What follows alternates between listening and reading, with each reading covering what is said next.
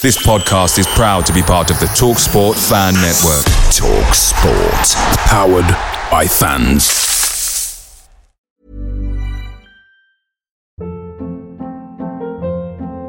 Hold up. What was that? Boring. No flavor. That was as bad as those leftovers you ate all week. Keke Palmer here. And it's time to say hello to something fresh and guilt-free. Hello Fresh. Jazz up dinner with pecan-crusted chicken or garlic butter shrimp scampi. Now that's music to my mouth. Hello Fresh. Let's get this dinner party started. Discover all the delicious possibilities at hellofresh.com.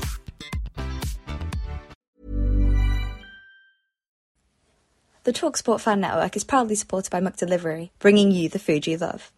McDelivery brings a top-tier lineup of food right to your door. No matter the result, you'll always be winning with McDelivery. So, the only thing left to say is, you win? Order now on the McDonald's app, and you can also get rewards points delivered too, so that ordering today means some tasty rewards for tomorrow. Only via other participating restaurants. 18 plus rewards registration required. Points only on menu items. Delivery fee and time supply. See mcdonalds.com.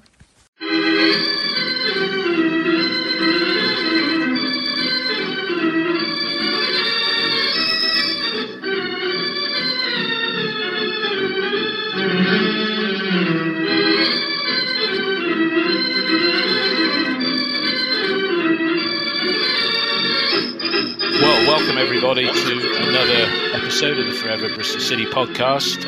Groundhog Day doesn't begin to start to tell the story even. It finished up at Bloomfield Road. Blackpool 3, City 1. City don't like to be beside the seaside, well they certainly didn't today. Joining me are Ian and Neil and Mark, as we normally do. Let's have, I'll start with you first, Ian. Quick 30 seconds on the game. Pathetic performance. I just heard Nigel Pearson, we are where we are. Well, I'm fed up with where we are. I want to be somewhere else, and it's not good enough. So Pearson and Fleming should resign this evening. We can't defend crosses. We can't defend corners. We got defenders who ball what, and it's unacceptable. And it's just, it really is. I'm fed up with all the yap coming out of Ashton Gate.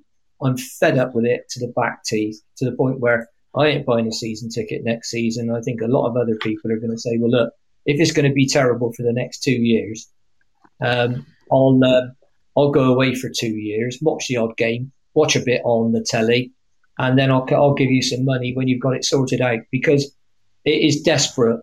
We can't go away from home. I've done a note of our record. It is pitiful. And it has to stop. I looked at the weather today. I thought we won't be any good today. Windy condition, ball go up in the air. Can't defend from set pieces, can't defend crosses. And that's exactly how it turned out against a very, very mediocre side. We defended like a Parks team. All right. Ian, that's your say. I have to say I'm inclined to agree with you, and anybody on the OTIB who's calling people that criticise the club because this is a rebuilding project and we are getting better, which we sort of were retards, a little bit harsh that, but you know, Ian and the rest of us on here, we tell it as it is. Neil, I know you've only seen the highlights, but you know, you probably read the comments and what have you, and the goals. You know, we had him. I went into the game with a bit of optimism. I put £5 on O'Dowda to score. I didn't say first goal scorer. £5 on him to score, and then us to be ahead in each half. You know, and I'm the usual cup half empty person, but a bit of a setback today, really, wasn't it? Against a side that, you know, how many of them would get on paper into our lineup? I don't think that many. Maybe Yates up front. But your thoughts, Neil, briefly. Well, I'm not going to be quite as negative as Ian now. I have to say, I think the whole concept. I think the whole concept is we are a work in progress, and as Pearson says, we are where we are, and that means that we will have good games and bad games, and some middling games. I'm not buying into this upward curve.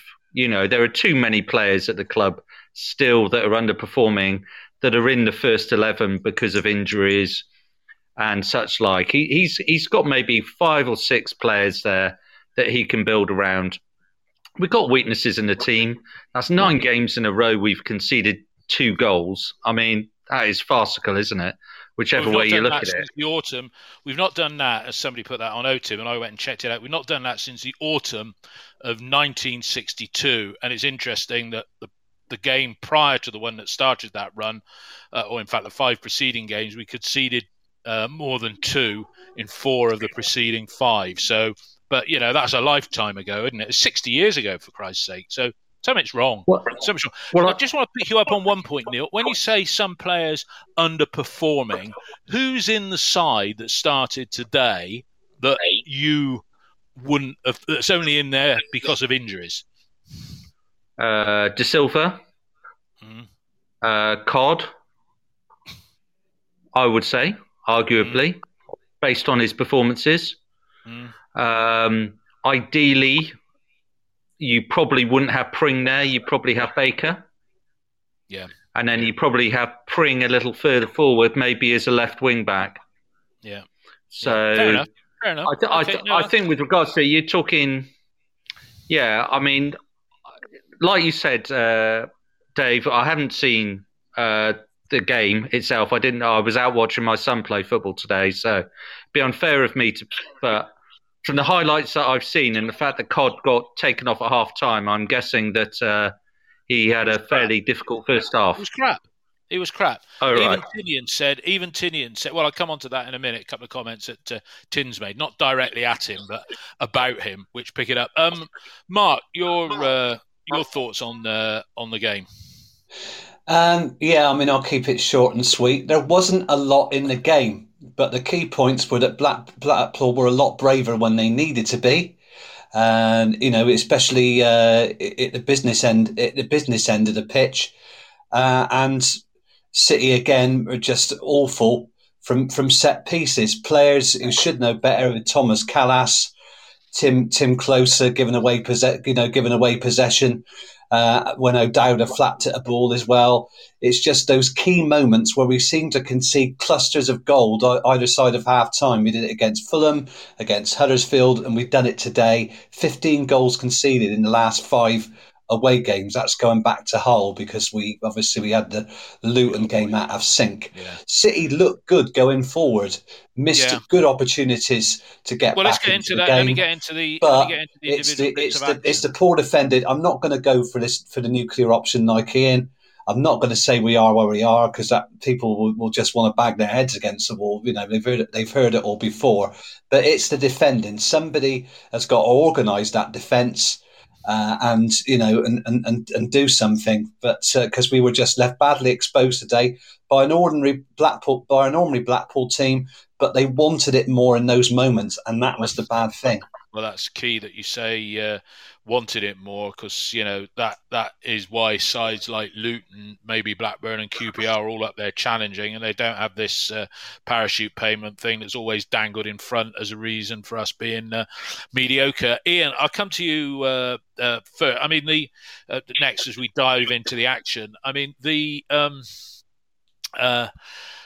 start was good. There was some promising stuff. Saying that, on the second minute, Semenyo lost possession and Blackpool came back in and almost got a goal as early as the second minute. But the comment that Tins made was when we put in a cross from Callas. Callas put in a good cross. The corner was wasted. But Tins said, as the ball came in, he said Cod should be attacking the far post from that Callum cross instead of standing back. I mean, that incident apart, Ian, we started the game okay, didn't we? Didn't you think?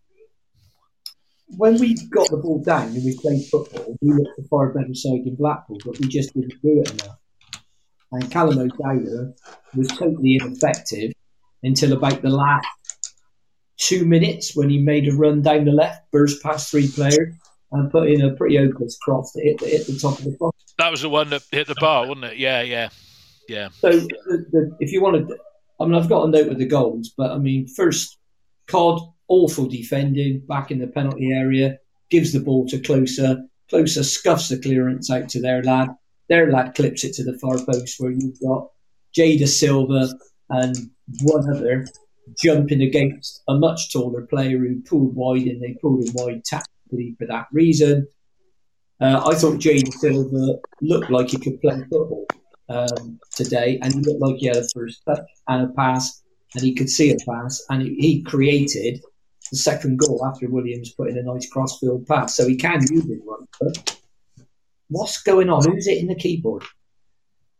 I don't know. You carry on talking, mate. And then we went.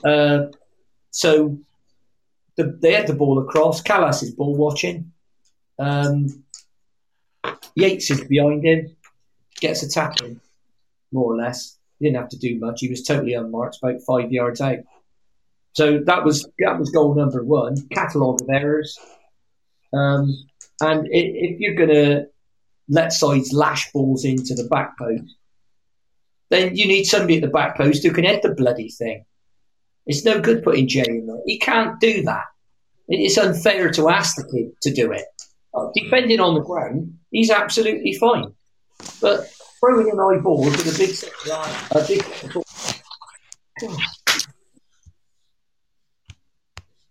big centre forward pulling away to the far post. That's it. I mean, what Blackpool had today that we didn't was an effective attacking game plan. They only had 30-odd% of the ball. We had 61% possession today. Again, yeah. But we just, when we get it, a lot of it is backwards and sideways, which winds me up. And other things that were wrong with our game today, when the ball was zipped into people, they couldn't control it. The number of times the ball they waited too long for a pass, the ball bounced off their shin or something like that. I mean, I think we had far better players in Blackpool, but Blackpool had a game plan, and they had an effective, big target man in Badine who put himself about. He did. Let me come on to you, Neil. The first goal, as Ian described it, I mean, it's easy to blame O'Dowda. I'm going to blame O'Dowda. Somebody said let's blame him for the third as well after he'd gone off. But, I mean, the ball wasn't shepherded away. And then, as I say, it was Kloss didn't do the best clearance. And it was Hamilton, I think, with the first goal. But, Neil, the second goal coming so soon after on 38 minutes, it was a corner and Callas was out-jumped by Medine. Now, everybody was saying, oh, Medine, fat boy and what have you, but Callas was just rooted to the ground when this lump just jumped above him, yeah? I mean, you saw the goal. I know you didn't see No, I've seen the goal. You've got a mountain to climb, haven't you? He got caught underneath it, didn't he? He got caught underneath it, and Medine was had the run on him. I mean, that is classic territory for Baker, isn't it? That centre, that was where he is. When they played that zonal defence with the three centre-backs, pretty much on the 6-yard line, and that's the way we play it. That's why we've conceded a few goals at the near post and stuff, because you think, better players will go in, but we play a mixture of man-for-man and zonal when we're defending corners. Now, in that centre, that is where Baker was crucial. And on that time, I don't know where Closer was, really. In that situation, you've got Callas, who is just about 6 foot, is he? Still a big lump. But he got caught underneath it. I don't know whether it was the wind or anything, but it was poor judgment, wasn't it? Really, but all through set pieces. Pieces is our Achilles heel. The annoying thing is, of course, that Pearson has said it's our Achilles heel, which I don't really like having a press conference where your manager points out to every single, this is our Achilles heel. Okay, well, what are we going to do about it? And then we go to the next game. Bleeding obvious, and as a former defender, with a former defender as his number 2, and dare I say it, Mountain as set piece and goalkeeping coach. It's a pretty piss poor show, if you pardon my language on that. Ian, the 2 goals, same old, set pieces, 2 goals, boom, boom, 2-0 down as half-time approaches. There were some good movements, though, in that first half, and one in particular, it just showed what City can do. It was Alex Scott, again, wasted the ball in possession quite a few times, and on 13 minutes, it was Scott to Masengo, to Jada Silva, Scott to Masendo, to Silva, and then Semenyo, shot saved. If that had gone in on 13 minutes, it didn't, but that was a move and showed City's form of late at its best, wasn't it? That was a flowing move through there, if you remember it. Well, exactly what I said to you just now, Dave. When we got the ball down and played football, look, I don't think we passed the ball that well today, but we had 61% possession. Yeah, sorry, Ian, it was Mark's go. Mark hasn't spoken. Sorry, I thought you said Ian. I apologise. Yeah, no, my mistake if I did. Mark. Yeah, I mean, we passed the ball around well generally, but I mean, some of our touch was poor, especially from Semenyo, Weimann, and Martin. Looked a shadow of himself compared to last week. No fulcrum there at all to work off Chris Martin. And just going back to the goals, I mean, the first one just gets played back to Lewis Gabriel, and he just tosses it to the back post where Yates is waiting. And in the second one, Medine out jumps Callas. I mean, he just wanted it more. He just jumped above him and completely out muscled him. I mean, there is another option. You could bring in some like Robbie Cundy, and he's a bigger lad than the other defenders we've got. But somebody should be, from those corners, this stupid zonal marking. They really need to man mark. Well, that's tactics. Attack. Mark. That's tactics, isn't it? That's the way to. Yeah, it's just. Mark, let me ask you the question. I mean, yeah. Gary Medine, who was a player, I think in the past has been linked with us.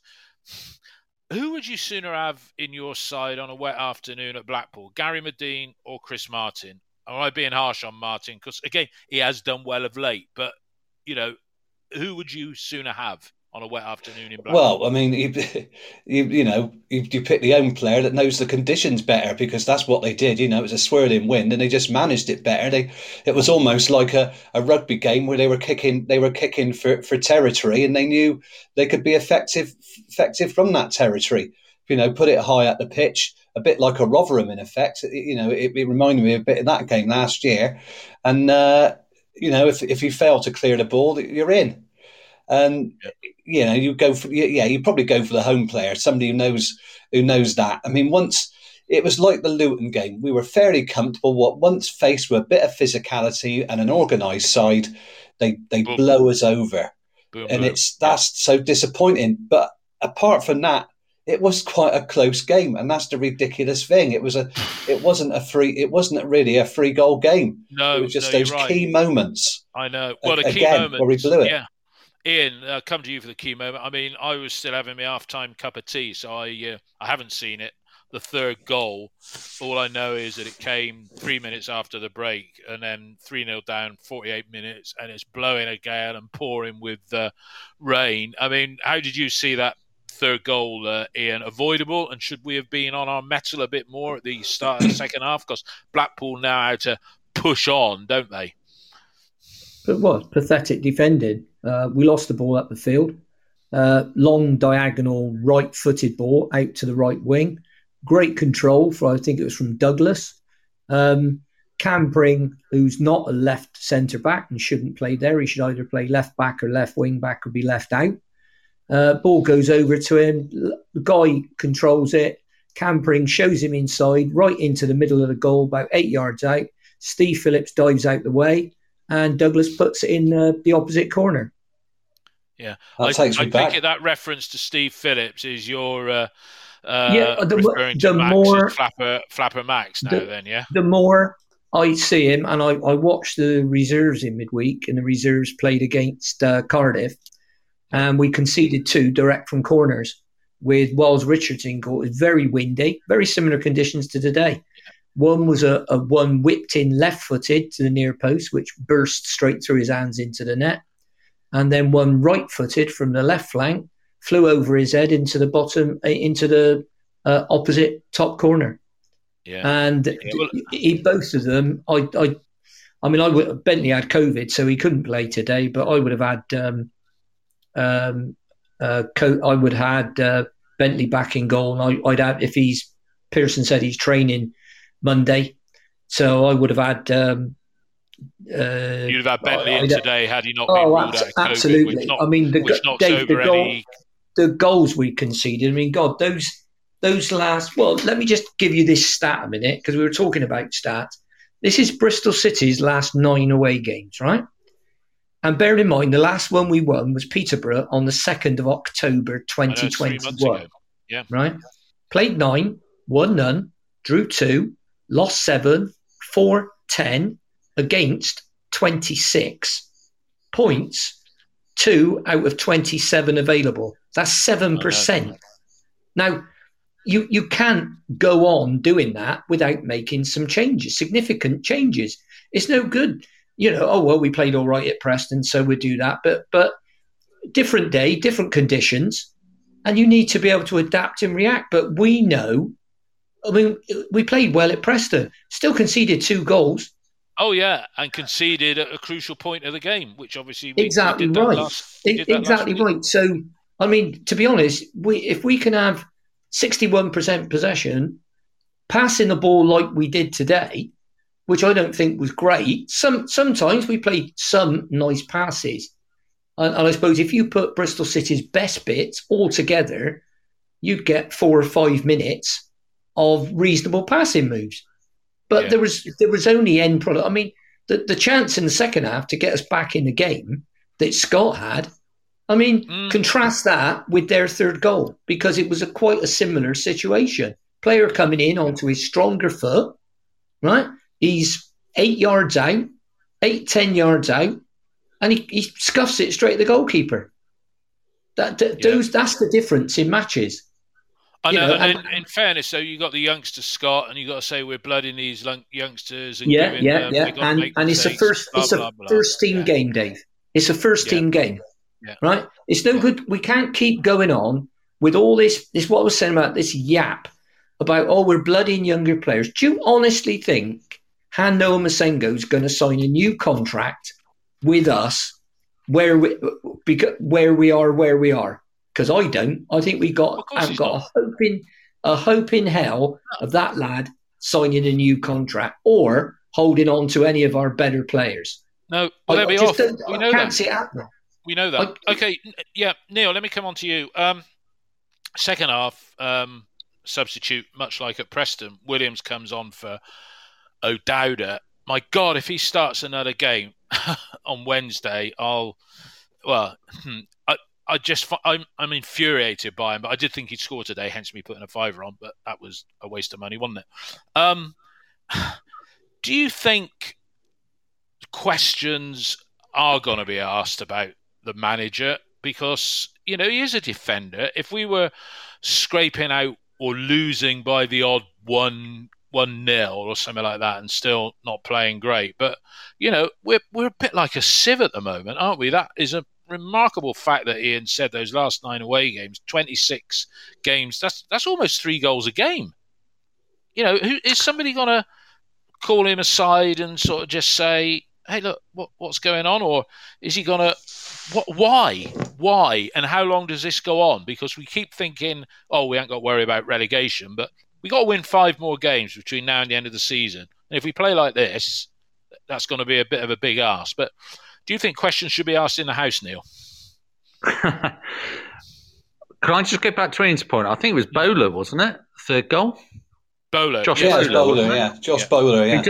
Who did make a big difference in the home game when he came on with Lavery, I think. When the two of them came on, and Bowler. Just looking at that third goal, Dave, for me, it was equivalent of a full-back playing as a centre-back, because from my learnings back in the day, as a centre-back, you always show the player wide as much as possible. Some players, your Mo Salah's going to be really, really difficult, isn't it? However much you try and get him off his left foot, he's going to be skillful. I thought he was weak by Pring there. It was almost akin to when he plays left back. Obviously, he's thinking, when you're playing left back, you think, right, I'll show him inside, and then your left centre back steps in and you're going into a double team. But when you're one-on-one like that, as Ian says, you can't allow somebody to come into the middle. They've got the whole goal to aim at. You have to show them wide. So, yeah, what can you say about our defending that hasn't already been said? We are awful. I watched Peterborough, Sheffield United the other day, who I think Peterborough are the only team with a worse defensive record than us in the division. Yeah. And they are truly awful. So putting us alongside them just shows how badly we are. Fortunately, we've hit a bit of a vein of form up front, and we've been able to score some goals, and we've been able to actually get some results at home. Because if we hadn't got those results at home, we'd be in trouble, wouldn't we? Which would be mightily embarrassing, given two clubs have had a massive points deduction, and you're talking about a team like Barnsley that have only won 2 games all season, and a team like Peterborough who aren't that much better either. So to have us in that sort of company is somewhat embarrassing. Pretty damning. Mark, I'll get you to talk about the one bright spot, the proverbial consolation goal on 86 minutes. Williams cross, far side, Jada Silva kept his cool, laid it into the path of Wells. Wells finished. He got a couple for the under 23s this week. I would say we deserve the goal, but Naki Wells came on with 17 minutes to go. That was all it was, really, a consolation goal. But do you think Wells should start maybe on Wednesday against Reading?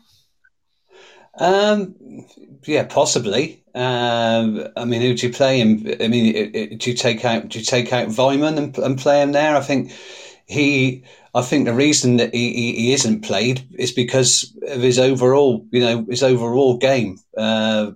Perhaps he doesn't cover as much ground as the other players do, but we got no like for Martin, so Martin looks like a shoe-in.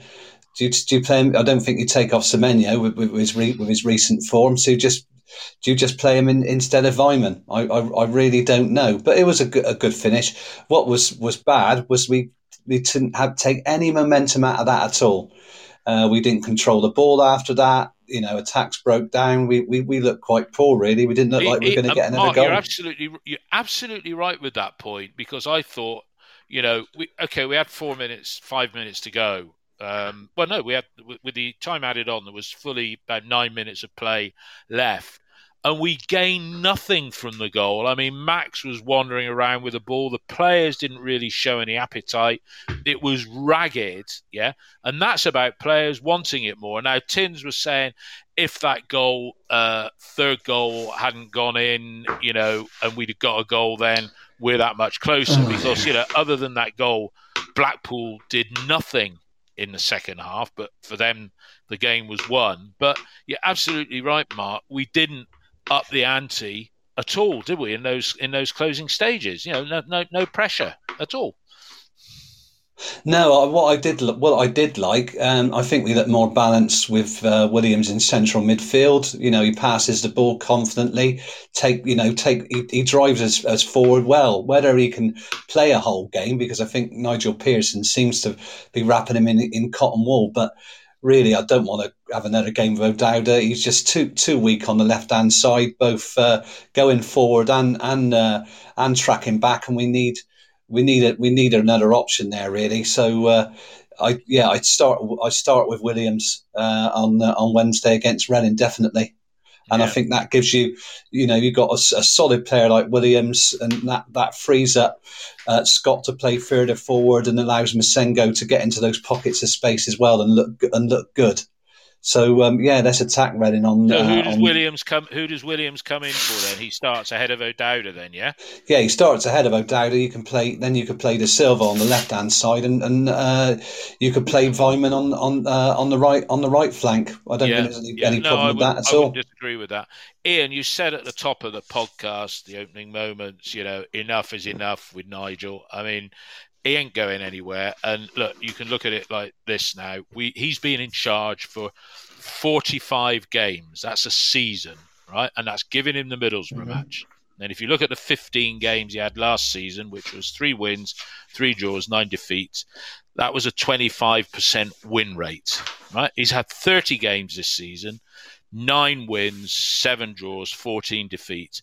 That's a 30% win rate. So if you've increased from 25% win rate to 30, it's not a 5% increase.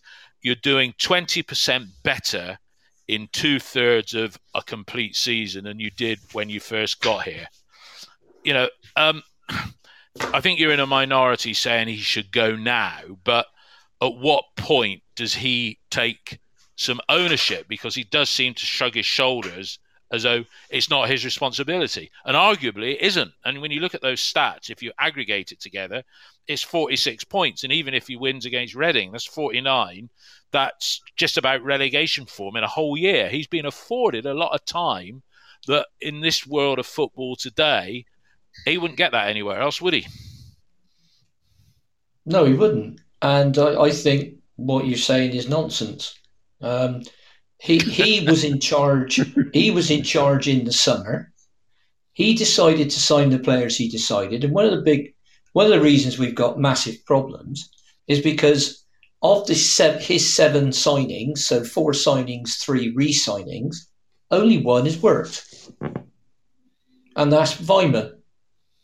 The rest have turned out to be poor signings. Some have turned out to be dreadful signings. And it was hardly unpredictable that Nathan Baker would get injury problems. I don't think Atkinson and Tanner are strong enough to play championship football week in, week out. And they'll need to develop, but they've been... It's not different players being injured and being out. It's the same players being injured all over again. So that with the same injuries as well, Ian, as you pointed out earlier, wasn't it, on Twitter this week? It's the same players with the same injuries. Yeah, same players. And then somebody said, oh, well, you've got to look at the success stories that have done rehab. Well, that's what the job is, isn't it? It's like somebody going to hospital and say, you do realise that 90% of the people that come in here go out better. Yeah, how about the other 10 then? Oh, no, they die. Right, fabulous. Yeah, well, that's okay unless you're one of the 10% or your mum and dad's one of the 10%, isn't it? So I get a bit tired with that kind of happy clappy. We are where we are. Let's look at it. We got the summer wrong. You've got to say that now because look at the players he signed in the summer. Simpson played for the under 23s. Yeah, that's the first time I've seen him in ages. Can't even get on the pitch. Baker out for the season. Atkinson, this is his 3rd or 4th injury. He's out for another 3 weeks at least. Yeah. James, same injury. I don't know how many games he's played this season, but it's not a huge number. A dozen. Yeah, 15. King for the season. Out for the season. 2 hamstring operations. Yeah. Right? Now, Weimann, no problem with that. 8 out of 10 signing. No problem with that. Good idea. But that's not a very good ratio. That's not a very good ratio. And you could say, no, it's not. Maybe it's not another. Maybe he did the right thing. Maybe he did the right thing. Where we'd say the January transfer window, for all its inactivity, it was a decent window because we hung on to our players, but we've only hung on to them. Yeah, probably. But Dave, the object of the exercise is to improve. Yeah. And when I see us turn up with a game like that, now okay. We might go out and we might beat Reading at Ashton Gate. Is it next Tuesday or Wednesday? Wednesday. That's how interested I am. I didn't even know what day it was, and I could have done our defence. I could have done 10 games in advance years ago, home and away. But honestly, I look at it now. Well, yeah, so you got a game right, okay, and I'm looking at a problem. A great man once said, you never cure the problem with the thinking that created it. And that's how I'm looking at Pearson now. If he and his mate Fleming would have been able to sort the problem out, they would have done it. They're not deliberately turning the side out to do this. And unfortunately, we have got a massive problem. And I don't think that they've got the necessary skills to put it right. That's where I stand. Yeah, okay. Let me and ask improving you, from Dave. Just quickly at the end. Improving from where we were last season. That's like a hospital that kills 50% of its patients, only killing not killing 45 or 40 the next season. It's not good enough. It's a low bar. If we can't improve from that, God, Pearson said himself, if the season had gone on a month longer, we'd have got relegated. Oh, we would. And the injuries are doing us again. And it's all right saying, well, I'm going to have a smaller squad. We got to get rid of all these people. Right, fantastic. If you have a smaller squad, you've got to keep more people fit, and that's the only way you can look at it. Because Pearson said after the game, well, everybody you play today is going to be involved on Wednesday night. Right.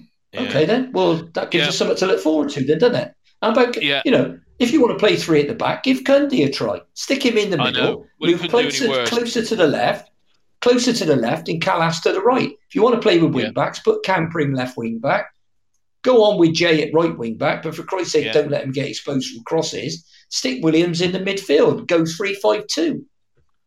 Why not do just something? For Christ's sake, do something different. It's all right doing the same thing over and over again. If you're winning, great. Yeah.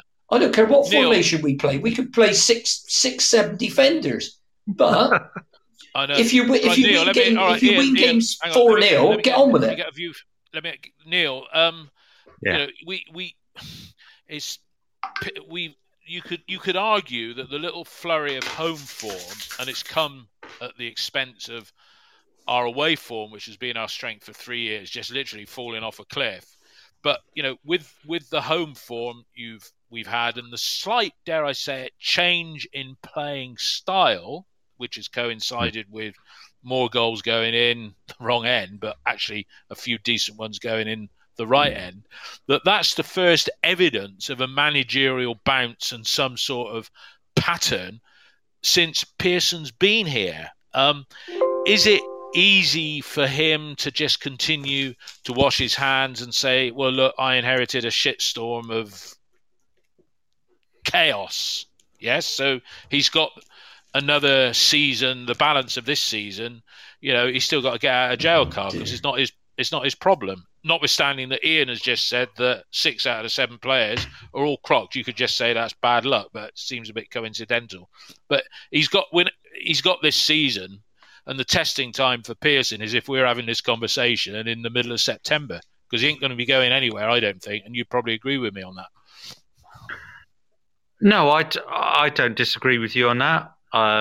There's no point not investing in Nigel Pearson at the moment. Really, what's a change of manager going to achieve now?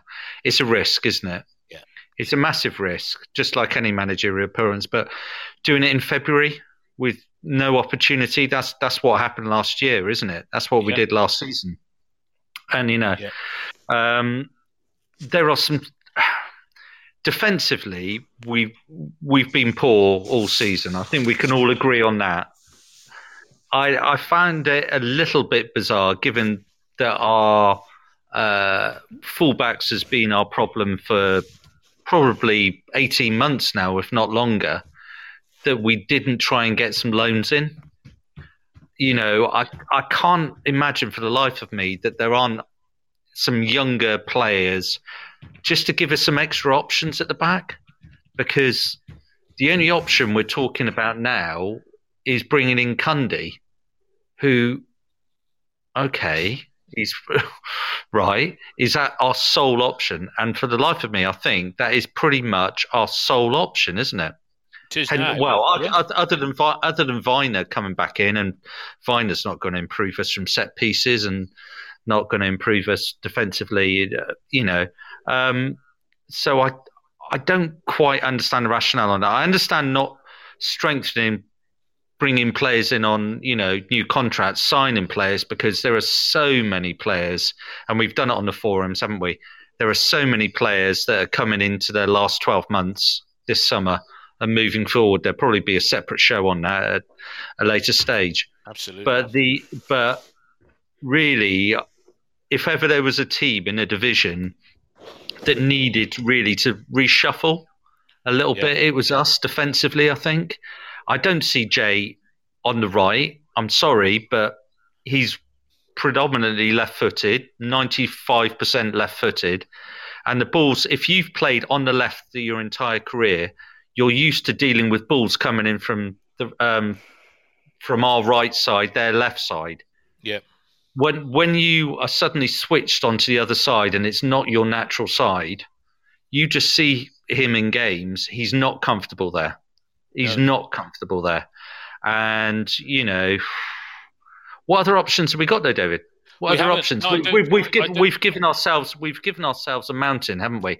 I can't for the life of me. And he's got his fixated way of doing things because he has this aura about him, as Ian said a moment ago. He has this aura about him of well, it's not my problem, and and when you're winning, that style, and we said it the other week, he's got that swagger back. We're seeing a bit of the real Nigel Pearson, but he is very fixed in his ways.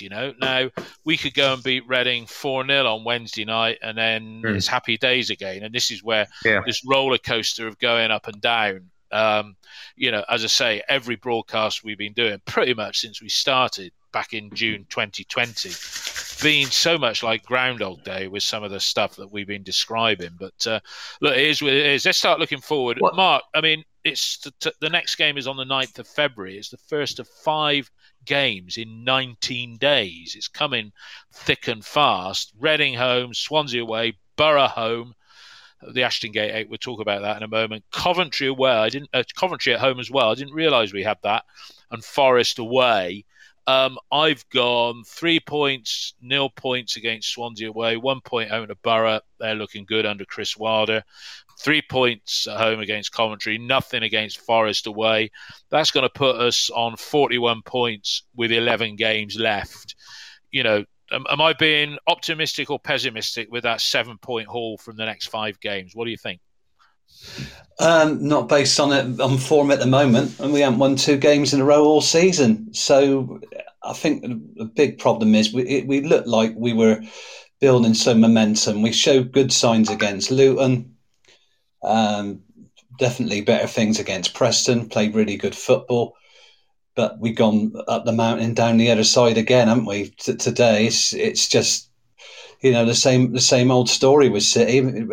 Teams, teams will just keep hitting us that way. We'll try and get set pieces, win free kicks in our half, and just toss the ball into the area to a big man at the back post and watch us will. Unless we do something between now and the end of the season, it looks like we're going to have to score 3 goals a game to win games. We'll just concede lots and lots more goals. I mean, we're averaging 1.8 goals conceded a game at the moment, 54 goals conceded in 30, and it's awful, isn't it?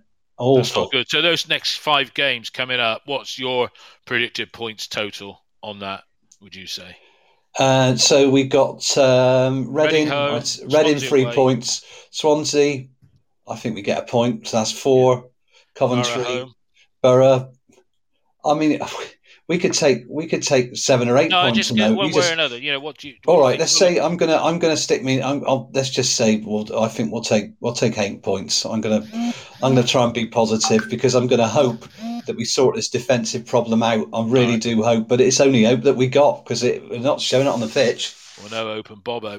Ian, the next 5 games, we're then into 11 left after that. Before we know it, the season's gonna be over, and yet again, thank God for that. Yeah, those 5 games coming up, intensive, 19 days, just to cram them all in. What do you think we'll get? What's your prediction for those 5? Well, I did a prediction a couple of months ago, and I predicted for the January and February fixtures. I predicted that we'd get 10 points from 27, and up to and including the Preston game, I was absolutely spot on because Fulham, Cardiff, Luton, Preston, I predicted we'd pick up 4 points, and we did. Unfortunately, I had us down for a win at Blackpool, so we're now -3 on that, and I've only got us picking up 3 more points from the next 4 games. So Reading draw, Swansea defeat, Borough draw, Forest draw, and I think that's. You've forgotten Coventry, as I did. Is Coventry in between? Coventry at home is straight after Borough. I didn't realise that. It's a Tuesday night game, actually. Ah, right. Okay. Was that when we had to rearrange? Don't know, actually. Anyway, it's on the 22nd of February. Coventry at home, I'll go for a draw there. So that would mean that how many points we got now? We got 34, haven't we? 34. Yeah. 34. So I'm saying at the next 1, 2, 3, 4, 5 games, I can only see us picking up 4 points. So we'd have 39 points. Yeah. 39 points with 11 games left. So we'd have to be averaging a point a game. If it's 4, that's 38 points, isn't it? Yeah, if it's 4 from the next 5, it's 38 points. So that would leave us, as you say, 11 needing games 12 left to get to 50. Yeah. Now the good news is, looking at the bottom of the table and the form those teams are in, I think 44, as low as 44, could be safe. I wouldn't bank on it, but I think as low as 44, being realistic, is safe. Yeah. Yeah, but I think Derby have got that. I think it's too much for Derby. We're just in the thing for me is we haven't said, okay, look, we can't defend and we're hopeless away. So let's go 4-5-1 and try and stop teams crossing the ball. and get the odd goal on the break. It is, and who's you won? Who's you won in that then, Ian? Who's you won in that? Well, it could be Chris Martin. It could be Antoine. Although in a 4-5-1, I'd play Antoine wide. You need the pace. I mean, Martin looks knackered most games. Yeah, how many matches? How many matches is Chris Martin going to start in the next 19 days? Because realistically, that's a game every 3 days. All of them, because we haven't got a replacement. Well, we have. We can change the start. You've just said 4-5-1 with Semenyo playing up front. So let's make ourselves more solid. Surely. Yeah, you could. Well, that's one alternative. You could play 3-5-2 with a narrow 3, which allows you to play Scott, Masengo, and Williams. All right, assuming that those 3 are right. And then your 2 up front could be Vyman and Semenyo. You don't need to play this 3-4-1-2. I mean, I must admit, when it works, it looks really good. But when it works, I just think I'm not seeing the Preston game. Really pleased with that. But you've still got people who say, "Oh yeah, we played well. Masengo was brilliant." The Preston fans were raving about it. Yeah, so they were, but we still only drew, and we're still back to if we'd have 11 more points. If goals weren't allowed past 90 minutes, I mean, we'd also lose a few because of Wales' goal at QPR. But we keep doing it. And I don't see the manager doing anything different. I appreciate he hasn't got many players to pick from. I was impressed with a couple of the younger players. They've actually got a young left-sided centre-back in the reserves whose name escapes me for the moment. Is something like Ijana, but I thought he looked a decent player. And Dylan Kaji in central midfield is like Backinson with a tackle. So he looked a good player. But, I mean, whether they can do... They're not going to try... Look, if they don't try... If he doesn't give a run out to, dare I say it, Robbie Cundy, who had half a season at Gillingham, a kid who's just broken into the under-23s, or even another kid from Guernsey, he's not the sort of manager to try any more than what he's already done. It's been forced upon him. Dave, as far as I'm concerned, and I've played and coached a lot of football, I don't think you can score any less than none and do any worse than lose. Yeah. Right? All right. So if you try the 3, if you want to play 3 at the back, because I don't think Klose and Callas would be quite good enough in a 2. I might be wrong. If you want to play 3 at the back, bring in Cundy, stick him in the middle. Right. And someone's got a big man, and if you want to be even more defensive when you go away, you play Viner as your right wing back or your right back. Yeah, no, you could. Let me ask Neil.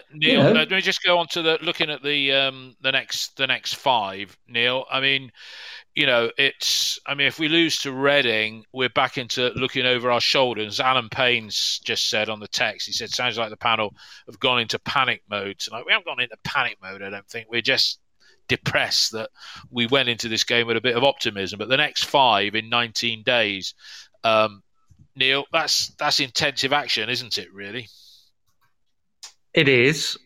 I think I agree with Alan, the point that he's made. I think we are yo-yoing in our performances at the moment. The podcast you did with Rob Newman the other day was very interesting, David, in relation to expectations and where everyone's expectations are for us as a club at the moment. We can look at the players and the way that they are performing, but what does everybody hope for this club at the moment? The one hope is that we stay up, isn't it? And listening back on Rob Newman's thing the other day, 1982, when we were fielding a load of youngsters and a load of players that wouldn't even normally have been in our first 11, and yet we got behind them all. Yeah. And really, the players that we're putting on the pitch at the moment, some of them probably wouldn't be playing normally. We spoke at the start, obviously, of a couple of them, but we haven't got too many options at the moment, are we? Financially, we're not going to go bankrupt like 1982, but because of the situation, we haven't got too many options. So I think we need to be mindful of the fact that for every good performance, there's going to be a bad performance, and we're just going to be yo-yoing around. And yes, it is depressing. And yes, I have to take 2 children with me to football, as they're both season ticket holders with me in a Dolman. And the last few years, not least, obviously last season we couldn't go, but even the season before then, it was depressing stuff. And you do hope that there will be an upturn at some stage. Well, just to boost season tickets, wouldn't it? You'd hope that in the last 4 or 5 home matches that we saw a continuation of what we thought was happening until today and until probably the 93rd minute at Preston, because if we'd have got the 3 points at Preston our performance deserved, and then we'd lost today, it still would have left a nasty taste the way we lost today with an inept performance. But you'd have looked at the 2 away games and you'd thought, that's not bad. 3 points, better than 2 draws. Yeah. Well, I think. Yeah, go on, David. Sorry. No, I was just going to say, so, as you say, it's up and down yo-yo, but season tickets next season, as Ian's already said, I'm sure he will get a season ticket because, he's like me, we're gluttons for punishment. But, you've got 2 kids to take to football, and, are they getting to a stage where they're thinking, well, do we have to go, Dad? Or do you sort of say, well, look, I'll get 2 season tickets, and then if you go with one son because one doesn't want to go, or they both want to go, then you dip out, sort of thing. I mean, are you questioning, if this yo-yo continues, are you questioning whether you'll get a season ticket next season, or 3 season tickets, 1 adult and 2 juveniles, or 2 adults now if they're over 16? Or dealing with mine, no, I'll be there. Yeah. Dealing with my 16-year-old, he's now playing football on seniors as well as juniors, and he's playing on Saturdays and Sundays. Yeah. And the other one, the 12-year-old, isn't engaging at all at the moment with the football. We've been going for 3 years and he's fed up.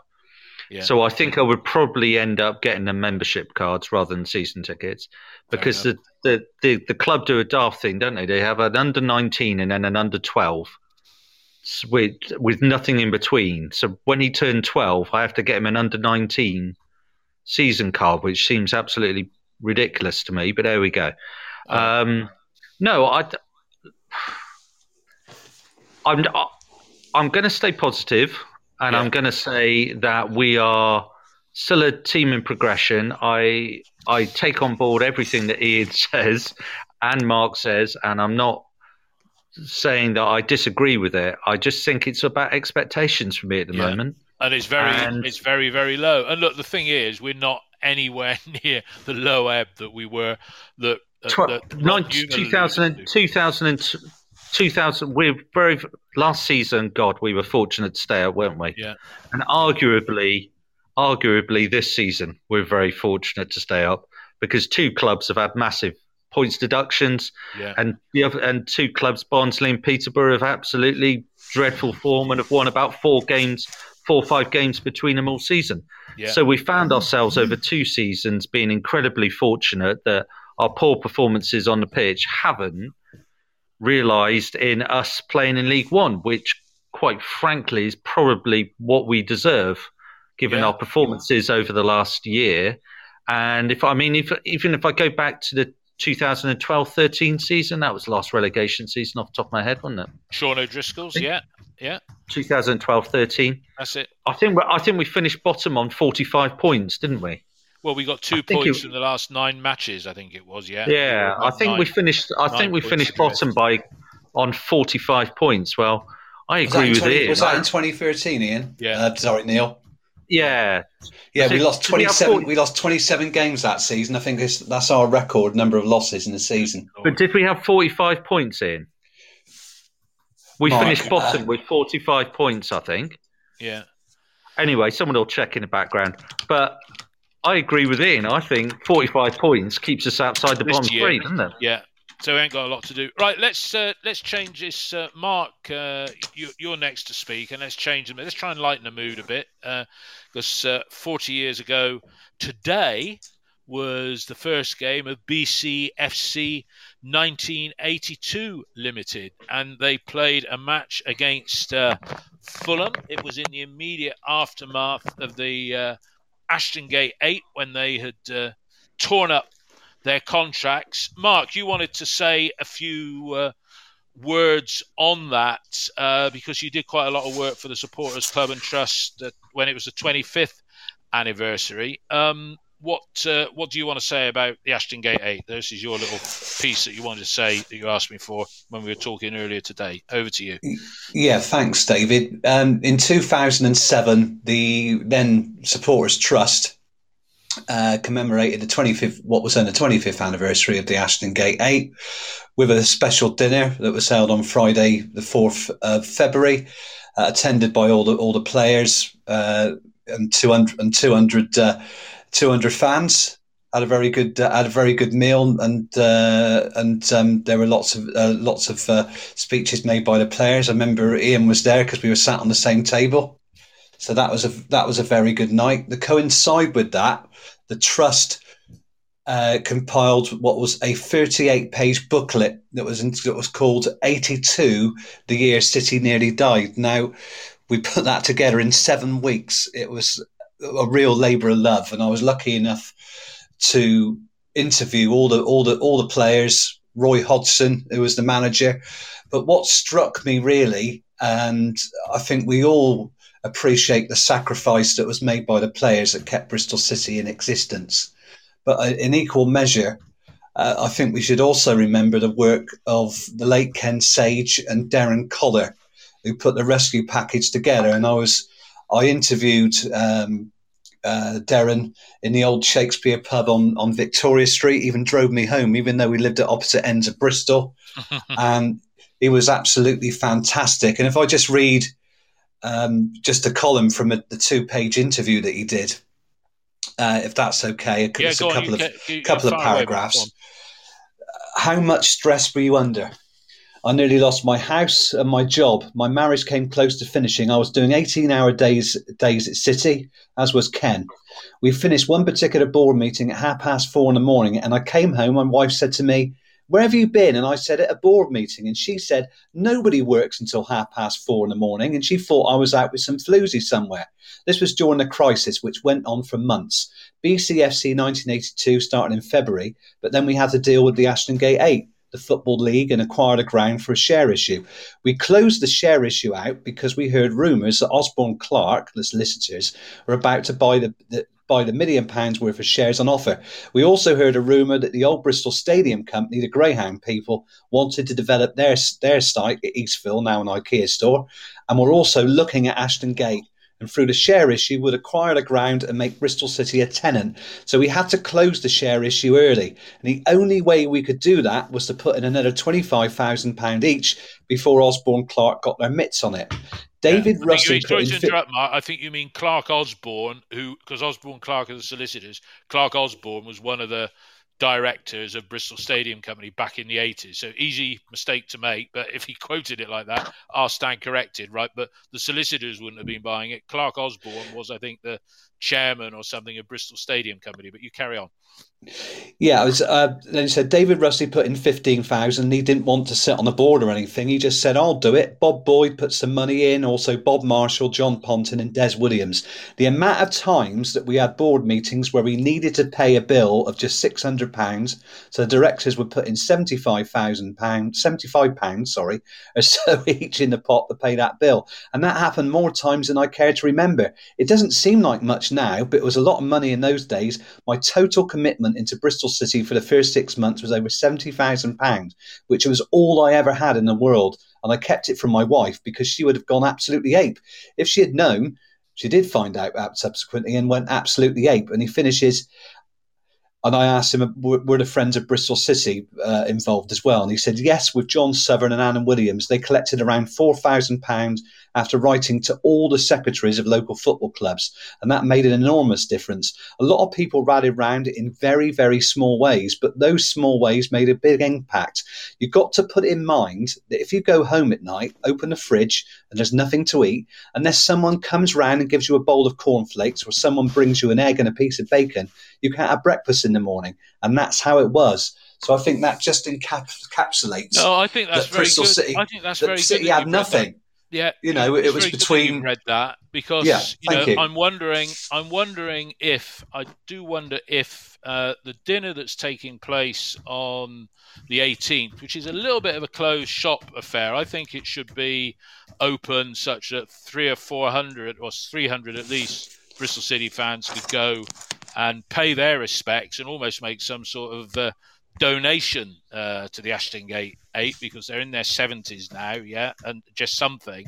But, Darren Collar and those guys that put money in, because 70 grand 40 years ago, that's, I would say, 400 grand in today's money, and football wasn't as financially... The numbers were a lot smaller then anyway. So, that was a big amount to put in. And, when people talk about the directors of Bristol City held the players to ransom, it's interesting. I watched the BBC documentary that was on Points West in 1982, and there were the directors that had were shown in all the shots, but, were the people like Darren and that, do they get the recognition that they deserve for pushing the club and keeping it going?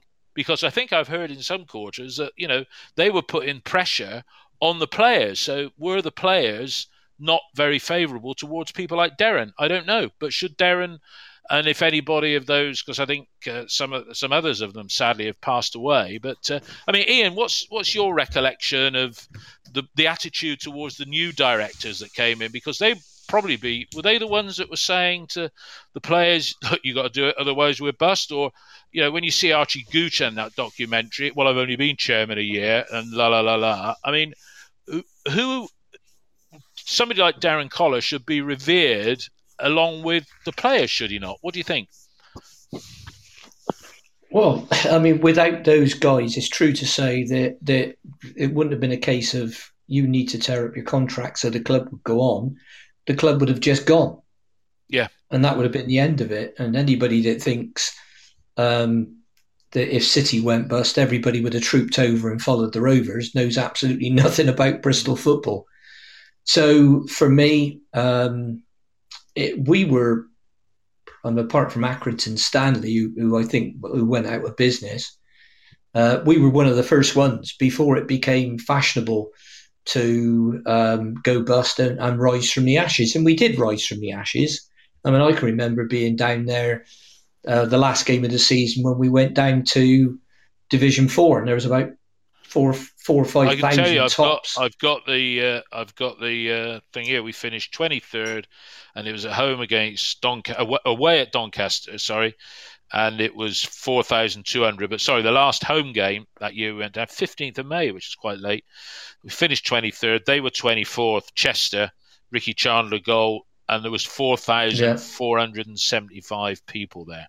4,475. So if you compare and contrast that to now, then you would say that over the period of time moving forward, the club's a lot better off than it was, and a lot of that is to do with the investment that Steve Lansdown's put in. So we've got, bearing in mind we didn't have a Lansdown figure then; it was lots of what you could call small businessmen, people that ran SMEs. But if you look at what he's done with the stadium and with the training ground, where we're hoping to turn into a high performance centre, I personally doubt it. That you've got the infrastructure now to move forward. Unfortunately, Steve's got himself to a position where, looking at the ownership structure, Steve owes Steve thick end of 100 million. Yeah. So I think on the commercial side, then we've come a long way, and commercially we've got the stadium. Ticket sales are a lot better. We've got things like Robbins TV and things like that, which is all good. But we've got this problem that we've got ourselves in a lot of debt, and it's not a question of, we'll ask Steve to write a check and he'll bail us out, because that's not going to happen. Doesn't work like that, does it? Doesn't work like that. No. So I think I understand all the problems the club's got, but lots of clubs who haven't announced their accounts have got very, very similar problems. And it'll be interesting to see if the EFL does do something about financial fair play, because don't forget, all the clubs voted not to have a salary cap. Yeah. And they're now saying, well, we don't like financial fair play. Well, okay, then come up with something you do like, and let's all vote for that, but let's stick to it. Because either that, or you say, look, yeah, okay, fair enough. It's a free-for-all. Anybody can put in what they want, spend what you like. Well, and then we end up in a situation where clubs go bust, change hands. You get situations like Bury. So I haven't seen anything written down or any articles about anything apart from some kind of salary cap, but maybe by another name. Yeah. That we can move to from where we are. And then we've got this situation. I mean, our club, the only way for our club to become debt-free and sustainable is to get in the Premier League. And I think we're further away from that than any time since we got promoted under Steve Cotterill. Yeah, I think I 100% agree with you. Neil, you've been patiently listening in the background because you're a little bit younger than we are. Is this a bit? Oh, that's very kind of you. It's not bad, I was 9. I was 9 in 1982. But anyway, yeah. So is that? And do you have any recollections of what was going on at the time? Well, I remember my first game, Joe Royle's debut that we've spoken about before, the 4 goals. And then when you're young, you think this will go on forever, don't you? Not when and this is the way it is, and you think, right, great. And then, of course, there's a downward cycle. And then it was I didn't get the feeling when we were dropping down and we had that season in Division 4, and then Terry Cooper came in, and we started to rise up again. And I mean, this is the longest time we've actually been in the Championship for a significant period of time, isn't it? You're really, right. You're absolutely right. I mean, it's interesting where we are now. I'm looking at the history book for Bristol City, 1981-82 season. I'm looking at the 1st of May, right, and there were 6 games to go. 6 games to go. And I didn't realise this. It says, Carnival atmosphere at Ashton Gate as 3 days after the announcement that the future of the club had been secured, City achieved their first win in 13 games. City, under caretaker boss Jerry Sharp, benefit with both Williams and now sadly departed John Economou scoring their first goals for the club. And Jerry Sharp, although he didn't get the job because obviously Terry came in the summer, Jerry was in charge of 6 matches, and of those 6 he won 1, 2, 3, drew 2 and lost 1. That's the sort of end to the season that we want. Would you agree with this, Mark? The sort of end of the season that we want, where we get a little bit of form, and it gives us hope going into next season. Would you say that's the best we can hope for this year?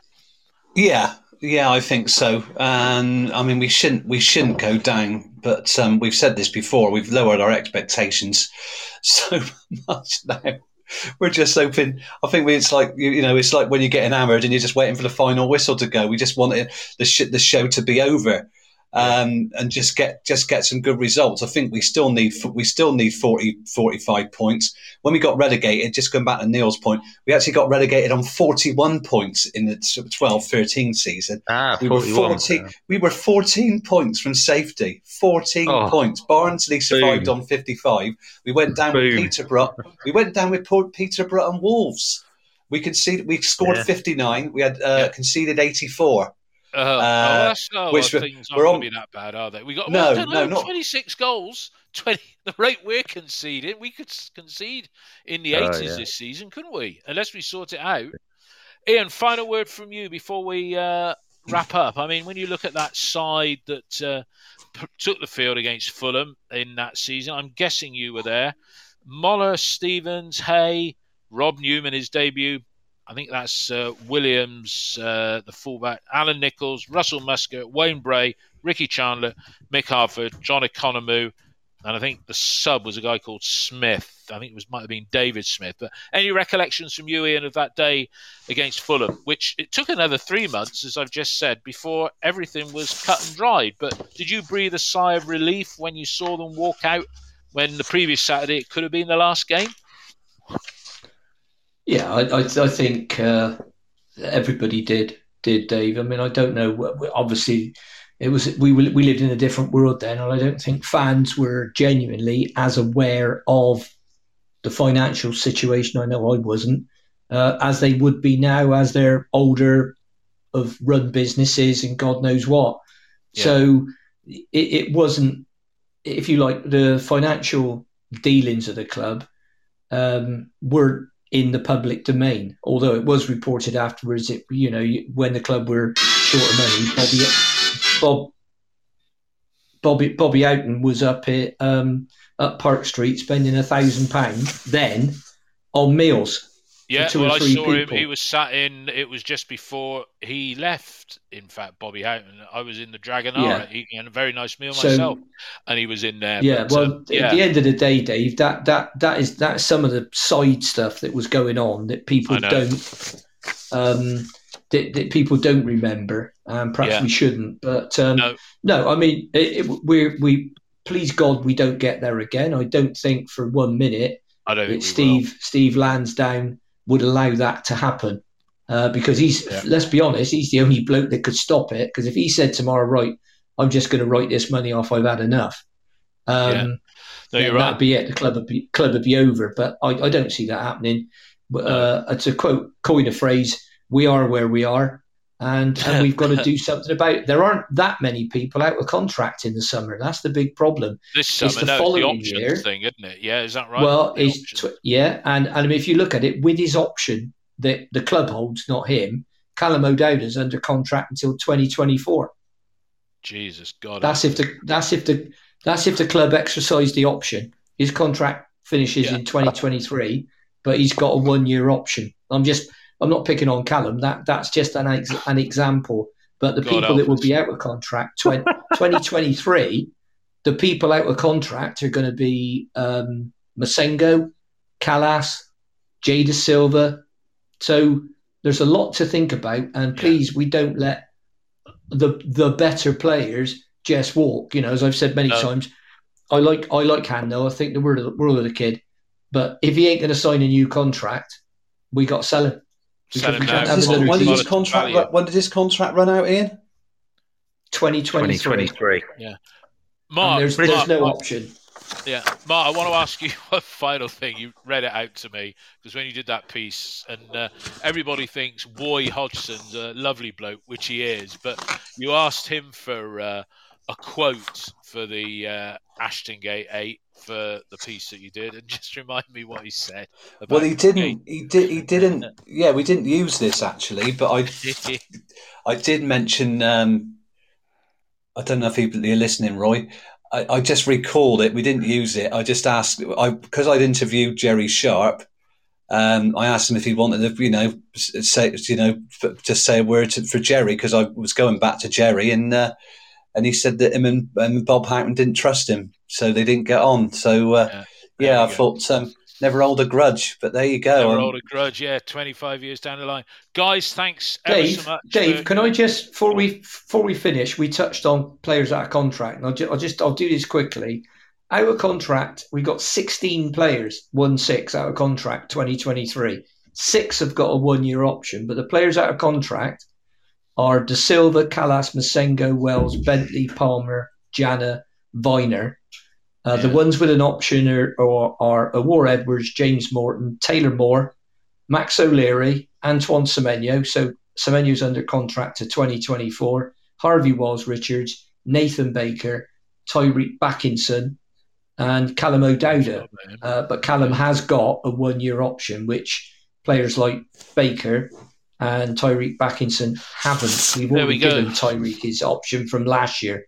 So that is going to be the crux year, that 2023. Which is in 16 months' time, basically. So I think we're going to have this.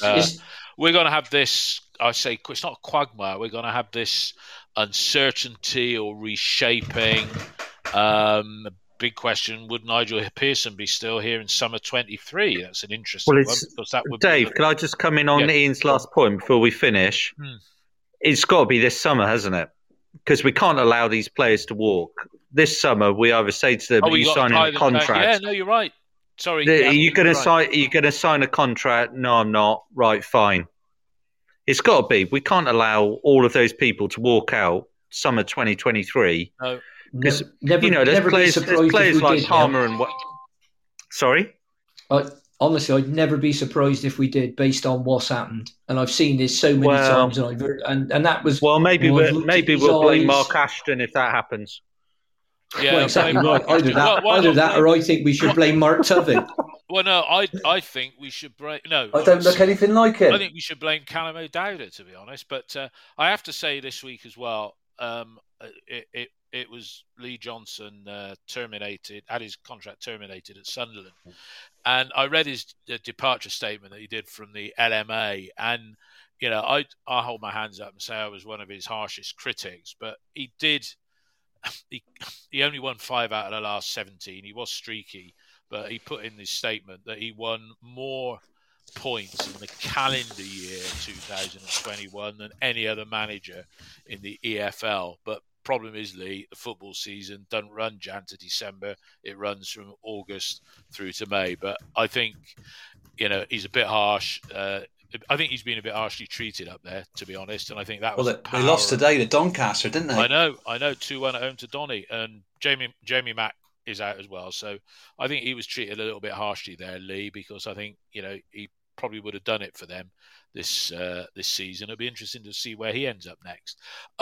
Guys, thanks for your contribution. Thanks to everybody who's listened. The game against Reading is on Wednesday. Obviously, we won't be doing a live pod after the game because it's all a bit too much of a rush.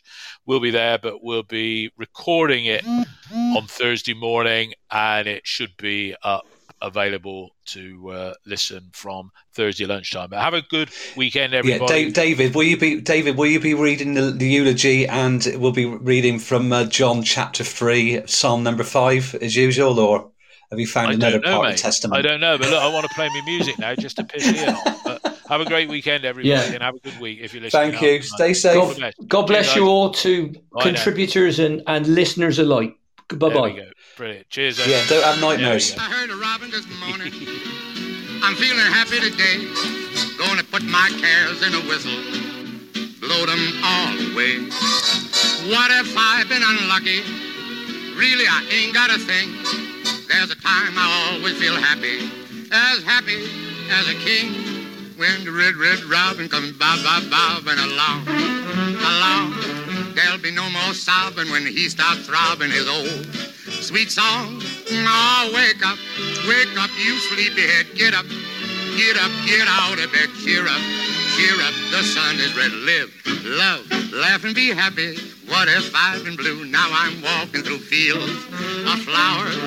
Rain may glisten, but still I listen for hours and hours. I'm just a kid again, doing what I did again, singing a song. When the red robins are bobbing along.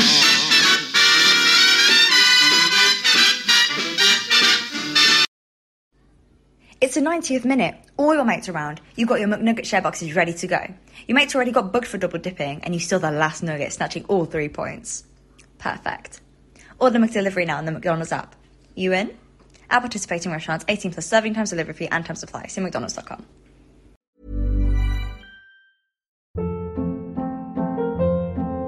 Hold up. What was that? Boring. No flavor. That was as bad as those leftovers you ate all week. Keke Palmer here, and it's time to say hello to something fresh and guilt-free. Hello Fresh. Jazz up dinner with pecan-crusted chicken or garlic butter shrimp scampi. Now that's music to my mouth. Hello Fresh. Let's get this dinner party started. Discover all the delicious possibilities at hellofresh.com.